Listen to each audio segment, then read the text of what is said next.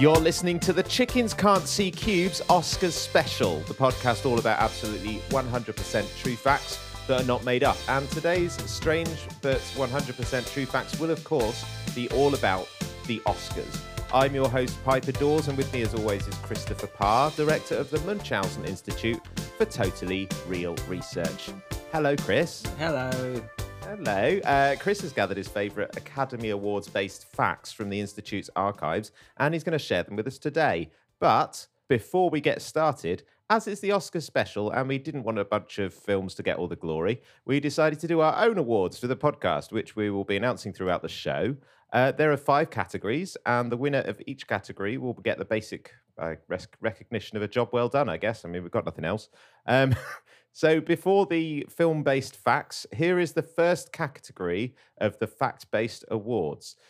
And the first category is Best Song. So we've had a lot of songs on this show, haven't we, Chris? Songs in facts. And I think the nominations do appropriately... I'm just making stuff up now. I'm just going to say... what am I trying to say here? And the nominations do represent the very best of those songs. And the first nomination is Asbestos. Yes, it was a song advertising the positive qualities of asbestos, set to the song The Best, popularised by Tina Turner. And so asbestos is spelt ASBESTOS, so asbestos. The chorus going something like, "You're simply asbestos, better than all the asbestos." Yes, I'm sure all our regular listeners can will remember that fondly. The second nomination is Umbrella Disagreement by Medium Settings. Yes, this was a song by a group of mediums who supposedly channeled the spirits of dead musicians, including David Bowie, Jimi Hendrix, and John Bonham, to allow those dead musicians to express their musical vision from beyond the grave. You do that last line again, Chris, because it didn't sound like you put enough oomph into it. Oh, sorry. To express their musical vision from beyond the grave. Perfect, that's what I wanted. The third nomination is My Bum Itches. That's the third one. By, I guess, a citizen of Lubov. Yes, Lubov being the village in which everybody has a genetic compulsion to sing and dance everything that they do. In this particular instance, that thing being having an itchy bottom and wanting to scratch it. Yeah, all solid songs, aren't they, Chris? Yes, very solid. Not gaseous at all. Very solid. No. The one thing that you can say about them is they are songs. So let's work out who the winner's going to be. I've got it in this golden envelope that doesn't exist. I'm going to open it now. It says on it. It says I should pause for effect, shouldn't I? Because like on X Factor and stuff, and on I guess on the Oscars actually, they do the little pause where everyone goes quiet. That's enough. It's Umbrella Disagreement.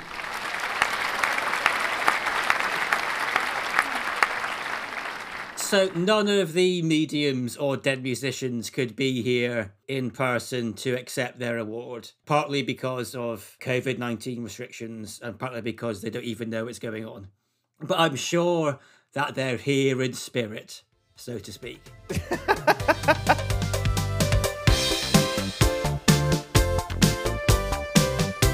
We're going to get on with our first fact of the show. Here to present the first fact of the 2021 Oscars special of Chickens Can't See Cubes, it's Christopher Parr of the Munchausen Institute. Hello. Yes, it's an honour to be here to talk about this fact that I've not made up. The Academy has sometimes had to give Oscar winners alternative trophies. Right, yeah. I mean, a lot of embarrassing things have happened at the Oscars, Chris. Like Bjork laying a fucking egg on the red carpet in 2001. Anne Hathaway and James Franco being weird, making no sense, and presumably being hella coked up on stage at the 2011 awards. And, of course, La La Land being incorrectly announced as 2017's Best Picture winner. But at all those, the namesake of the event was at least still in place, the Oscar. That iconic statue of a faceless man holding a sword between his legs, the unmistakable phallic symbol of film for some reason. But what happens when the Oscar itself isn't at the Oscars, Chris? Well, they have to give you something else.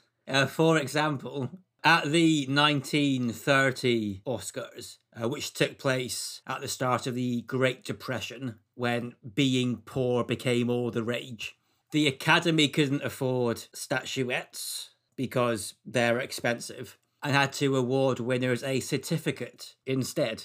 So George Arliss, for example, was given a certificate saying, George Arliss is hereby awarded Best Actor for his role as Benjamin Disraeli in the film Disraeli. Well done! ! Well, it's very factual. At least you know you've won. I think you'd know you'd won if you got an actual statuette as well. They're going to look at that and think, what the hell is this for?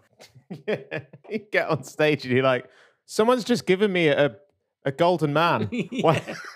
I mean, okay, so that's, I mean, I'd be happy with a certificate, Chris. I'd be fine with that. But it's already a fairly big step down from the original statuette, obviously. Did it ever get any worse than that? It got a lot worse the next year, balls deep into the Great Depression, when they couldn't even afford the printing costs of certificates, and winners were given just scraps of paper with IOU scrawled on them. So, for example, Marie Dressler, who won Best Actress for her role as Min Divot in the film Min and Bill, was handed a bubblegum wrapper with the words, IOU won Academy Award for Best Actress for your role as Min Divot in Min and Bill, written on it. Right, just scrawled, not even typed up. But they couldn't afford typing. If they can't afford to just get a certificate printed, they can't afford typing, can they? Yeah, I suppose it's a lot cheaper these days than it was back then, isn't it? Right, fine. So they just got a little little scrap of paper. I mean, you've still got the kudos of winning the Oscars technically. I mean, I'd still be happy with it. I would. I think that'd be fine. A little IOU. The Great Depression isn't the only time the US has struggled with economic downturns, import and export issues, and even having basic materials, though, Chris. Are there any other times those issues have caused problems for the Academy? Yeah, for a couple of years during World War II, when most metal was going to the war effort, the Academy gave winners what was basically just a cardboard cutout of the Oscar statuette. Ooh, okay, right. So just literally was it on a stand or just handed him a piece of card? It was on the normal Oscar stand, but because they couldn't get the actual metal for the actual statuette, that was just a piece of cardboard with a picture of the statuette slotted into it.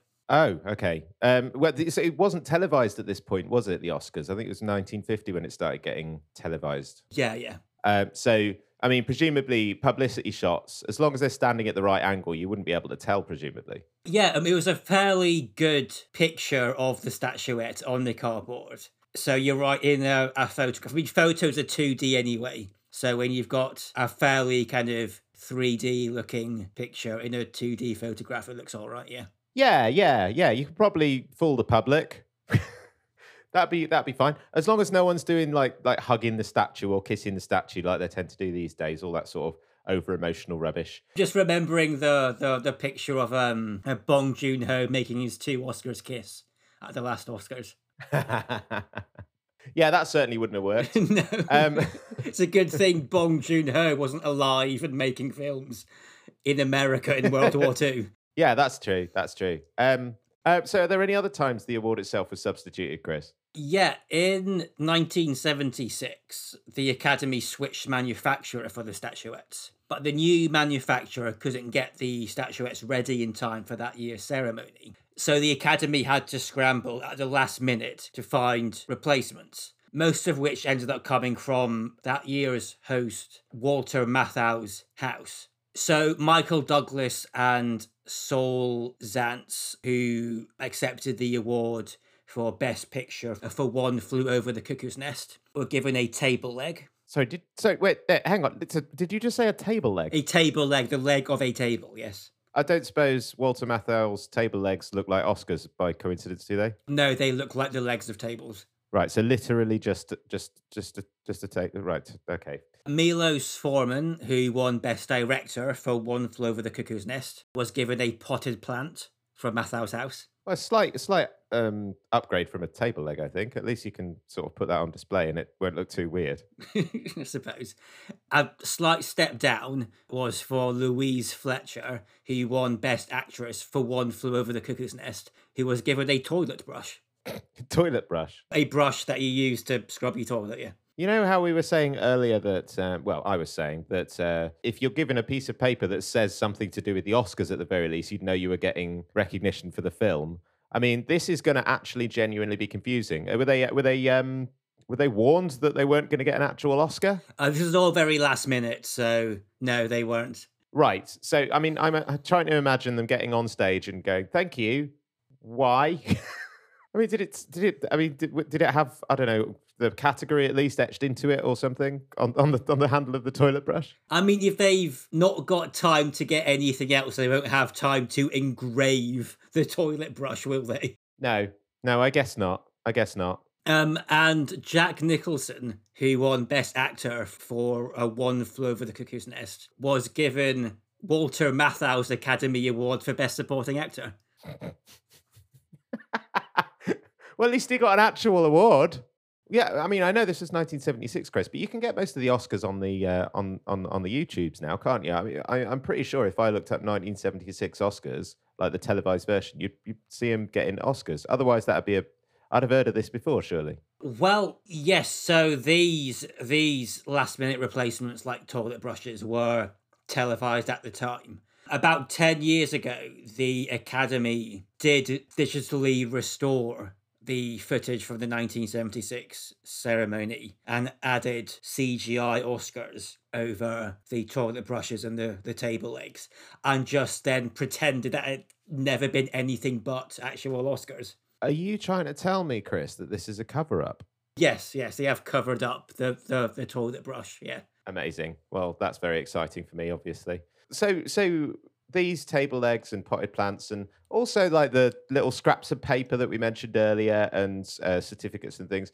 These alternative trophies, when people are expecting to get like a proper man with a sword, did they like this? Are they all right with it? Were the alternative trophies always well received? Most recipients will tell you that it's the winning, it's the recognition of your peers that's important, and not the actual statuette or whatever it is that you're given. So most of them will tell you that it's fine. That being said, seeing your peers win lovely gold trophies in previous years and then being handed a toilet brush can't be great for your self-esteem. No, I mean, it's almost worse than not getting anything at all. Almost. Symbolically, at least. Almost, yeah.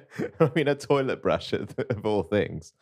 Do any of these wonderful alternatives to actual physical Oscars, do any of them still survive? Are there still any around? Most of the recipients of these alternatives were later on given the opportunity to exchange them for an actual statuette. Some people did keep theirs, though. Norma Shearer, who won Best Actress in 1930, kept her certificate. John Ford never turned in his cardboard cutout for Best Director for How Great Was My Valley. Perhaps out of shame, knowing that Orson Welles should obviously have won that award for Citizen Kane. I know. I mean, I know nothing about film, so is that a controversial thing you just said? Citizen Kane didn't win Best Picture or Best Director, and I think it was slightly controversial at the time. It's just become like more controversial as the film was gained this massive classic status over the years. Oh, I see. Yeah. Is it like Leonardo DiCaprio never winning an Oscar? No, because he did eventually win an Oscar, didn't he? It's not like Citizen Kane was released every year for several years and then not given an Oscar in any of those years. But finally went, oh, fine, you keep releasing it, we'll give it one then. Yeah, right. Well, it's on Blu-ray now. Surely the Blu-ray will get an Oscar. Yeah. Oh no, he's got one now, hasn't he, Leo? He climbed inside a bear or something. I can't. He climbed inside a bear and they gave him an Oscar for it. Yeah. He turned up to the bear and went, "There you go, Leo." And much to Walter Matthau's chagrin, Jack Nicholson kept Walter Matthau's Oscar. I mean, I don't blame him, to be honest. If he's the only one that gets an Oscar that year, then, an actual physical Oscar. Even if it's not his, it's like, no, finders keepers. Anyway, why is it why the Oscars itself, the little dude, why is it a statue of a guy holding a sword? The image of a knight holding a sword was one of several proposed designs that they chose as the most aesthetically pleasing and practical to produce. Others were a golden camera that was considered too unwieldy and too detailed to produce in the numbers required for an Oscar ceremony. And a frog, which was considered completely irrelevant and absurd. I mean, it is completely irrelevant and absurd. At least the camera, yes, it's not easy to mass produce, but at least it does actually relate somehow to film. This is why I'm asking, Chris, because the dude holding a sword, what does that have to do with film? I think the idea is it's meant to be based on a knight from the Crusades, and the idea is that the Academy is crusading for filmic excellence or something. Yeah, it's a little tenuous, isn't it? Is the frog even more tenuous? Well, I mean, kind of not, because the idea of the frog was that there's a particular species of Californian frog, which is the only frog that makes the classic ribbit sound that you hear in Hollywood films. So it was seen as something kind of particular to the American film industry, to Hollywood itself. Yeah. I mean, that at least tells a cool story. That's cool. But I guess most people would have thought, why is it a frog? It's films, isn't it? Yeah. Also, people would have gone, why is it a frog? But they don't. We know that the official name for the awards was never the Oscars originally, was it? It was just the Academy Awards for film or whatever. But then they called it the Oscars for some reason. I think it was because the statue reminded someone of their friend called Oscar or something. Their Uncle Oscar. Yeah, Uncle Oscar. Yeah, fine. But then this frog, what would if that got a nickname, then it would just be like the Froggies or something. And then that, I feel like it wouldn't be taken quite as seriously as the Oscars. It sounds much more upstanding, doesn't it? It's like, yeah, but then it sounds upstanding because we've had 90 odd years of it being called the Oscars. If we'd had 90 years of the the biggest film industry awards being called the Froggies, then the word Froggies might have the same kind of gravitas as Oscars. Yeah, I mean, I don't know what the name Oscar was like back in the. Well, I guess was it around the start of it? It got started getting called the Oscars. Was it around the first one, like in the 30s when they started doing it? Oh, I think it was very early on. Yeah. Yeah, I mean, I don't know. Maybe the word Oscar back then was like the name. What's a shit name? What's a weird name? Piper. Oh, you fucking knew you were going to do that. Ronald. Yeah, maybe Oscar back in the 30s was like the word like Ronald is now, for instance. Maybe it's a bit of a weird, nerdy name. It's not a very strong name. Maybe it's become a strong name because of the thing. So maybe if they were called Froggies, then we'd think, the frog is such a noble beast. Now. Well, that's that fact. Chris, I reckon we should do... We should do our own facts, our own facts. Well, have I got exciting news for you, Piper? You shit. Should I do that again? Chris, I think we should do a film-related fact award. Shall we do one? Go on then. Right. Well, this one, I'm not very good at announcing them, but it's okay because I'm not at the Oscars. This one's best screenplay of the facts that we've had so far in the last 43 episodes. Here are the nominations. The first one is Revolution Rides a Red Horse. Yes, this was the Western written by Joseph Stalin, for which he attempted to kidnap Randolph Scott to film. The second nomination is Blockbuster. This was the screenplay by the Church of the Mighty King, a Polynesian cult based entirely around Jean-Claude Van Damme, JCVD, the muscles from Brussels, not to be confused with the Belgian bivalve superhero team, and would have featured a villain called Blockbuster, who would shout such memorable lines as, "I hate walls. Walls killed my parents, so I will kill walls." And, "If you love walls so much, why don't you marry walls?" Brilliant. It's a classic. And the final nomination is The B&Q Movie. Yes, this is, as the title suggests, a movie about B&Q, written in order to generate interest in the flagging DIY retail chain. I'm gonna announce the winner now. The winner of best screenplay is The B&Q Movie. It just goes to show that you can do it if you B&Q it. As long as by it you mean develop a cynical cash grab of a screenplay designed to generate interest in a flagging DIY retail chain that never got produced but did win an award on the Fact Based podcast.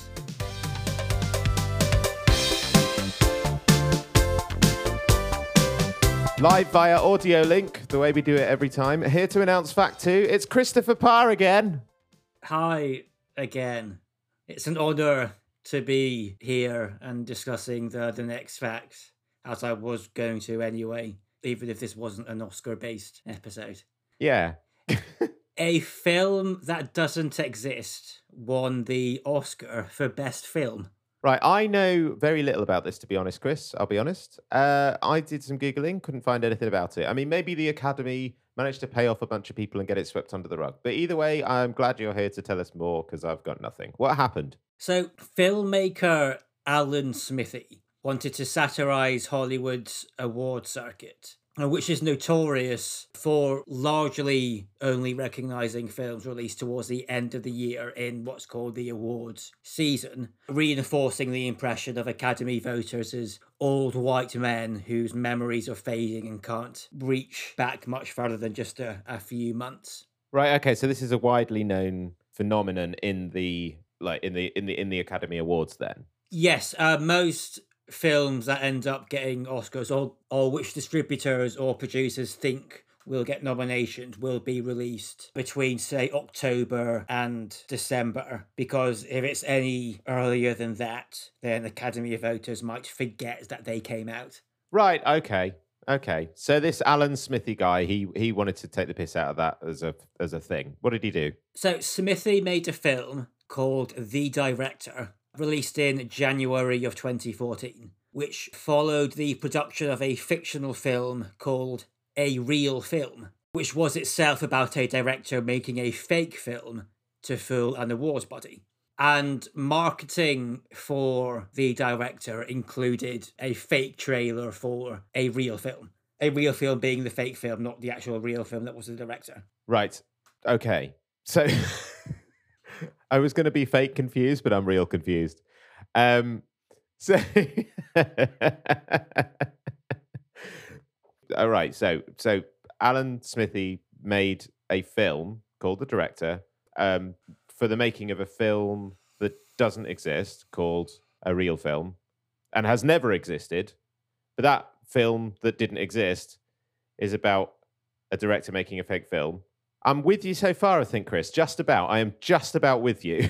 How did he get away with getting the fake film to get into the running for the Oscars then? So during the nomination period in January of 2015, a year after the release of The Director, Smithee submitted the fake film, A Real Film, for consideration, banking on the Oscar voters just assuming that they'd watched this film for which there was marketing materials a year previously. Oh, okay. So because the voter demographic here is as you said in the top of the fact, old white men pretty much. They're just not going to realize that it's not real, and they're going to think, okay, well, this is marketed. We'd better pretend at least we remember watching it, even though they would never have seen it in the first place.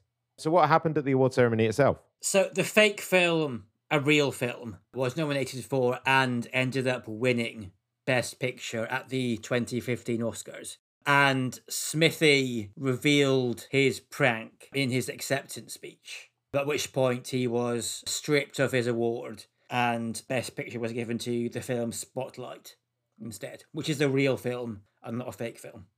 Yes, so Spotlight is a real film.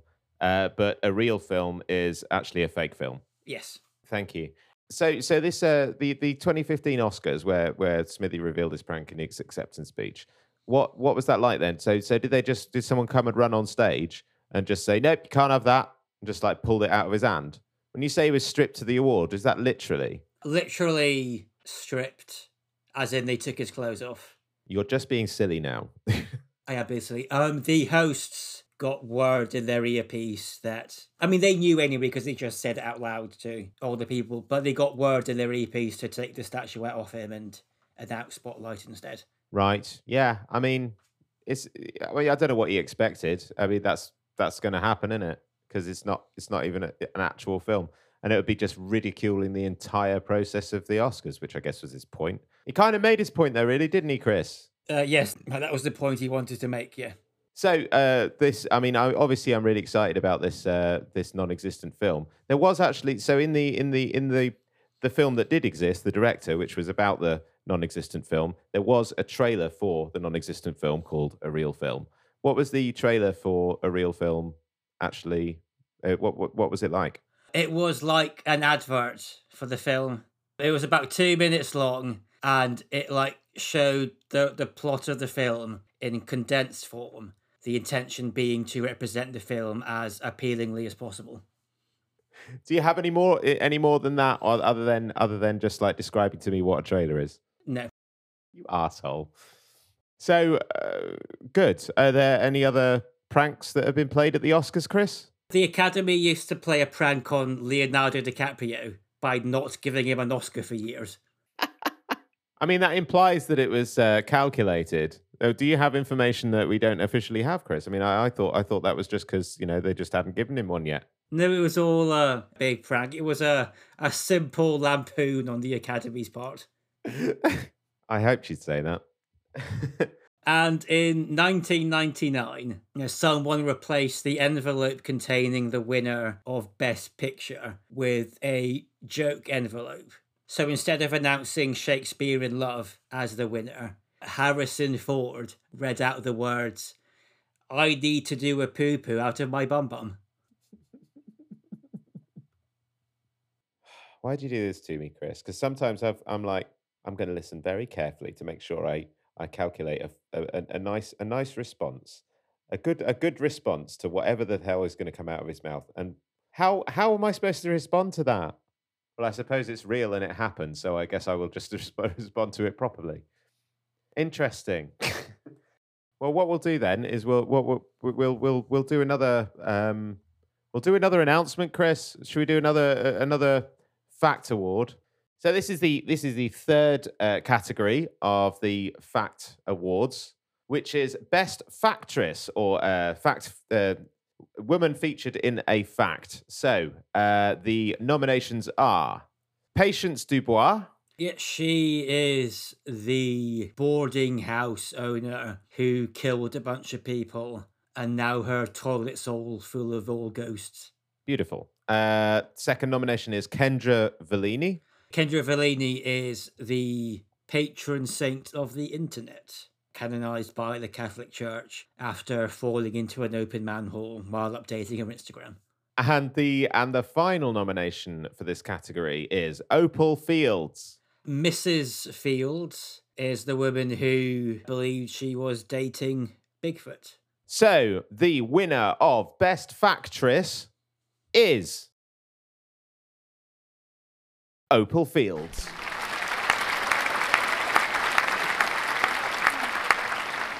Opal Fields couldn't be with us today to accept her award because she is currently honeymooning with her husband, Bigfoot. They're having a great time, but I'm told that all their photos keep coming out all blurry and out of focus.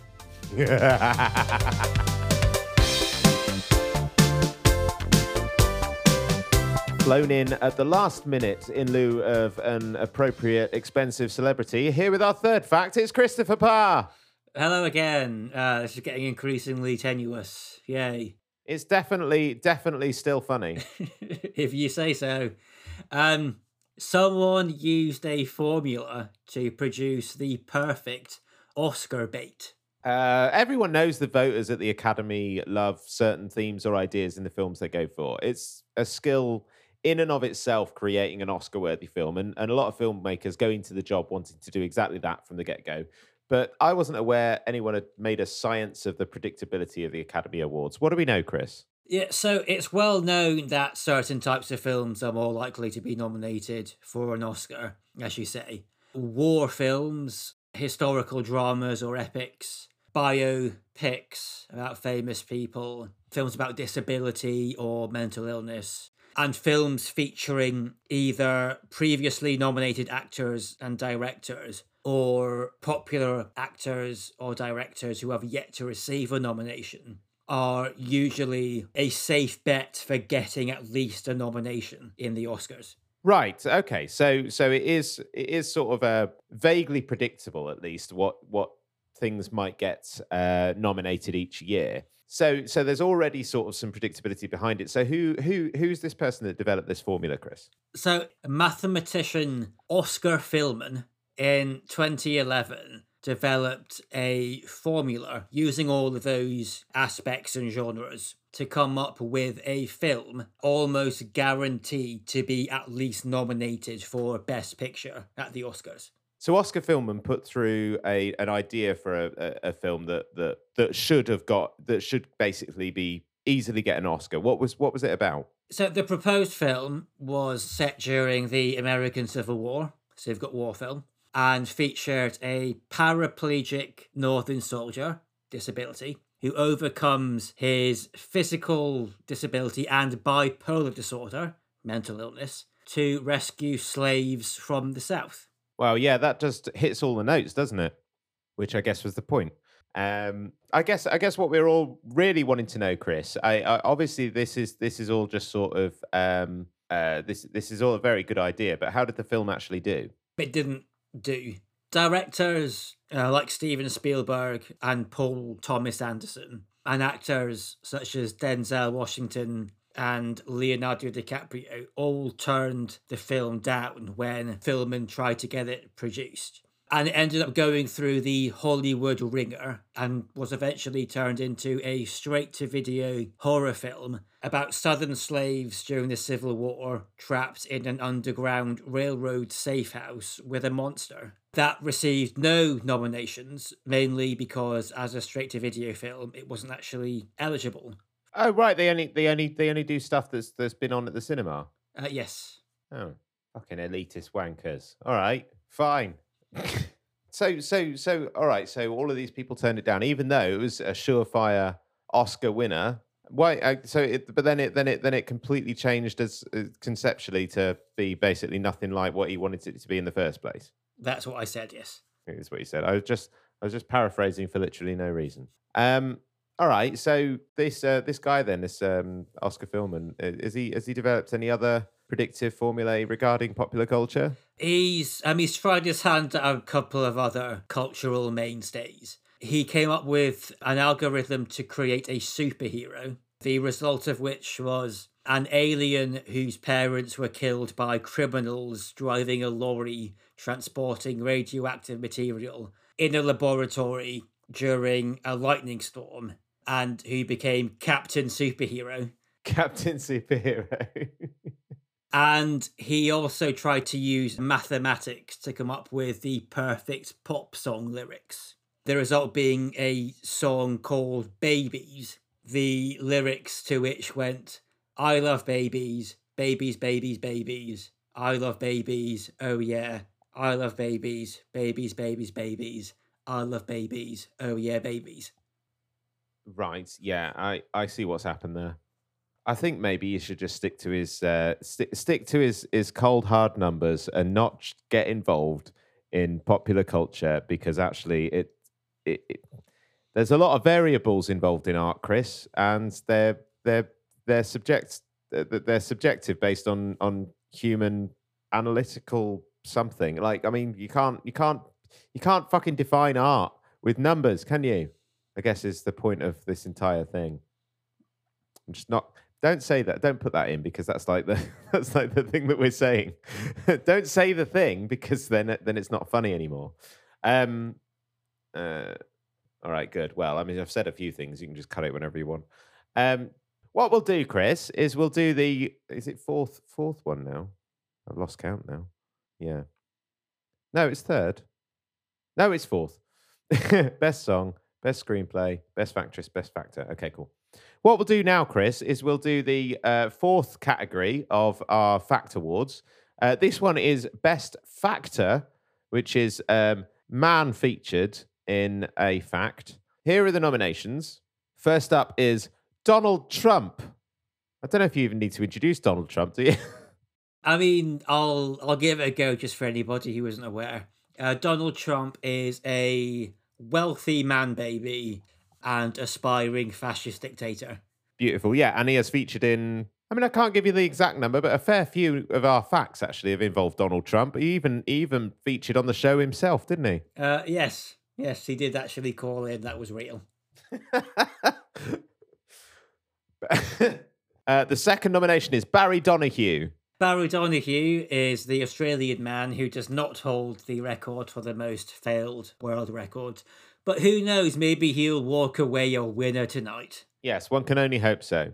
And the third and final nomination is Alvar Hokkanen. Yes, Alvar Hokkanen is the Finnish man who believes he's invisible, but is not actually invisible.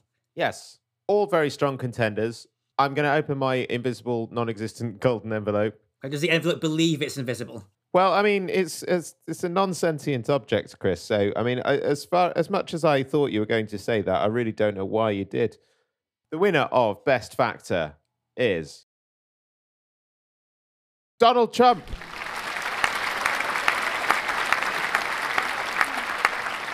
In an unusual turn of events, Trump, well known for his graciousness and sense of fair play, asked that the votes be recounted to eliminate any suspicions of corruption. After the recount, the winner was actually revealed to be Alvar Hokkanen, at which point Trump declared the vote the most fraudulent vote in the history of this or any other universe, demanded that the vote counting simultaneously continue and be stopped, despite the fact that it was already completed, and then went to play golf.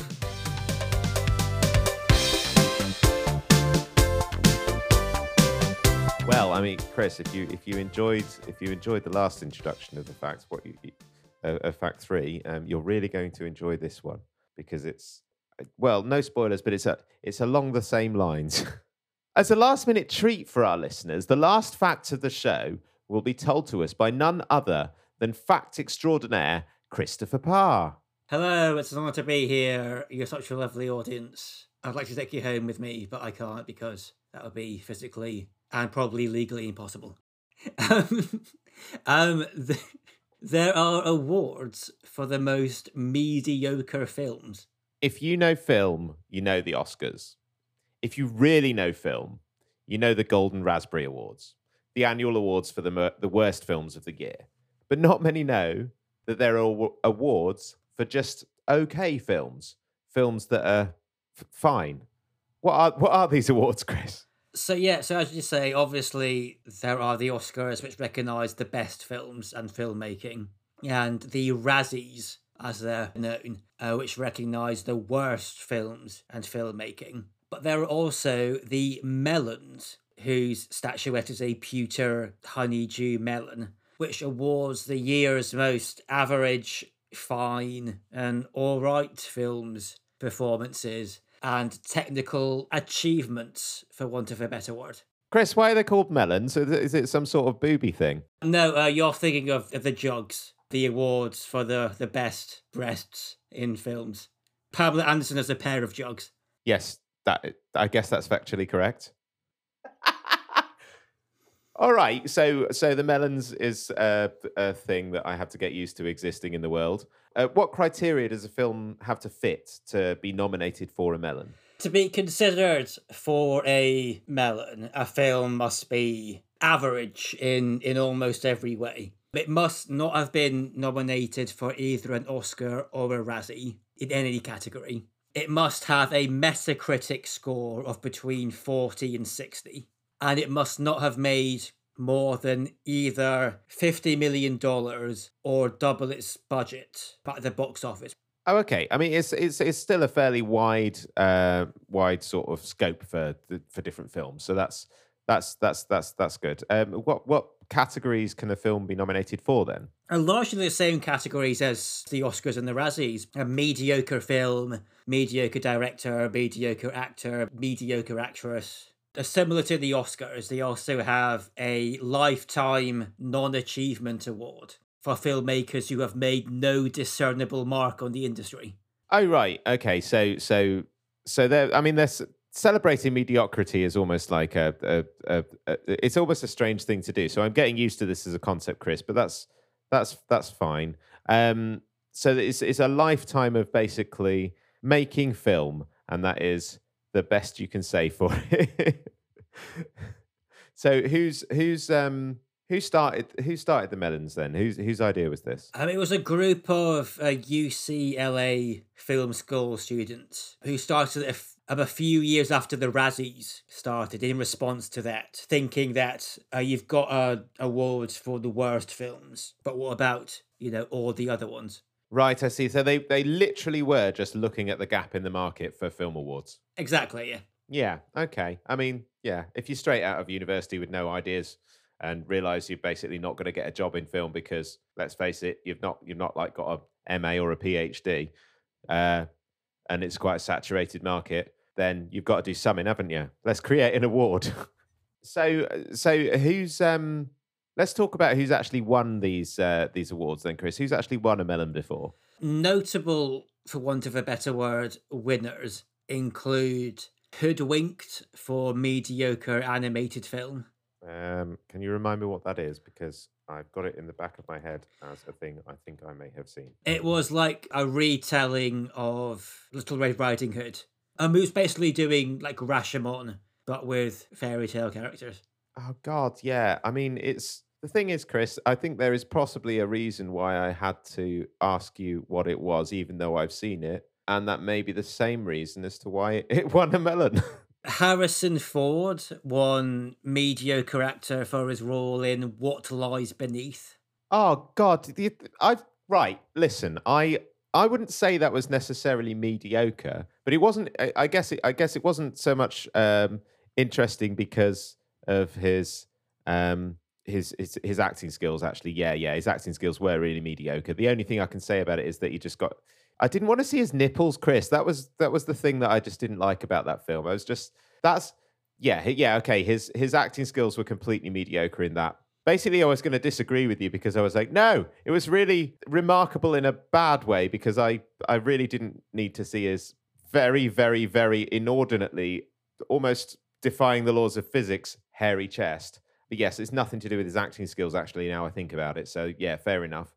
I don't actually remember his acting skills at all, so they can't really be that remarkable. Fair enough. Yep, well deserved. Well deserved.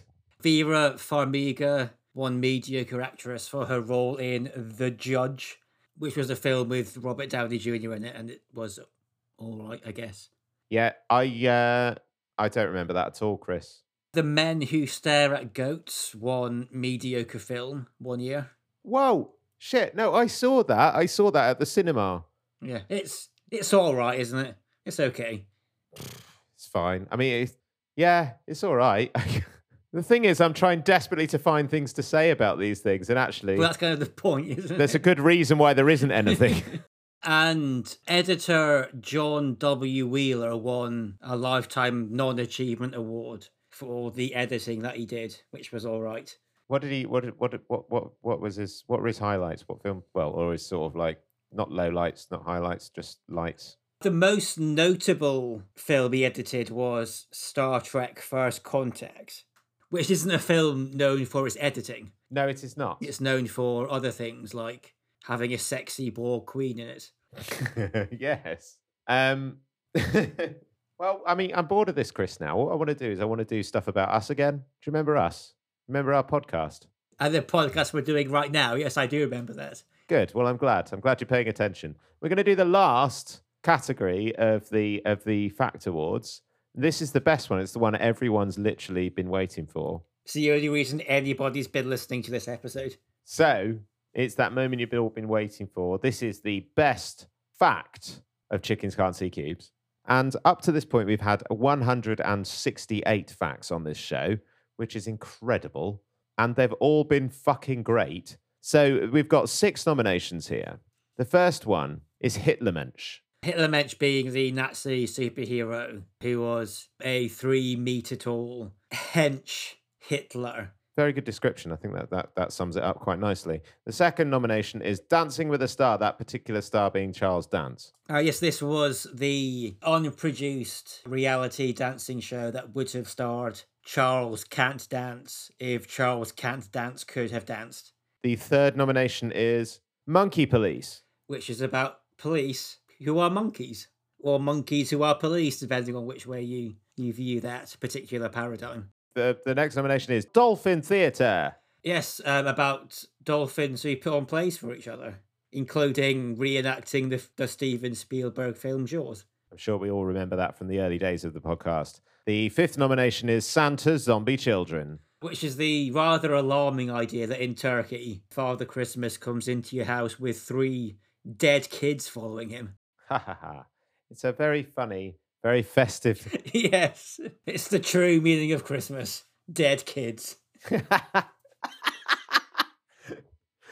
And the 6th and final nomination, Bible World, which is the theme park based entirely around the very exciting and commercially viable idea of the Bible.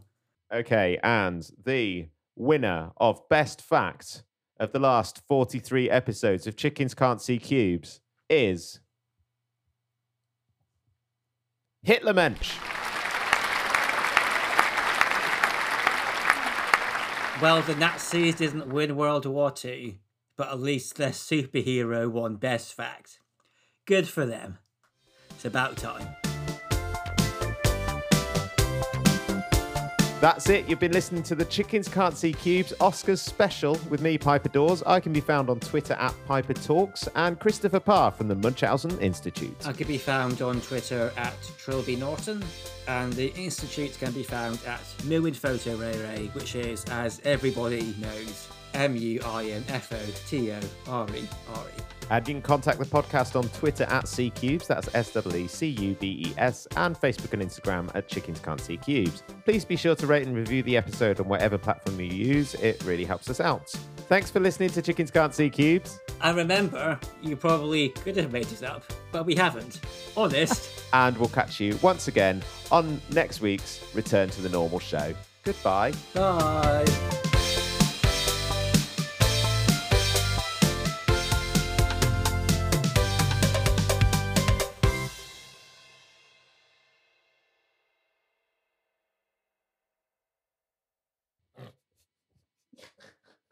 Oh, cut that laugh out. I snorted far too much in that.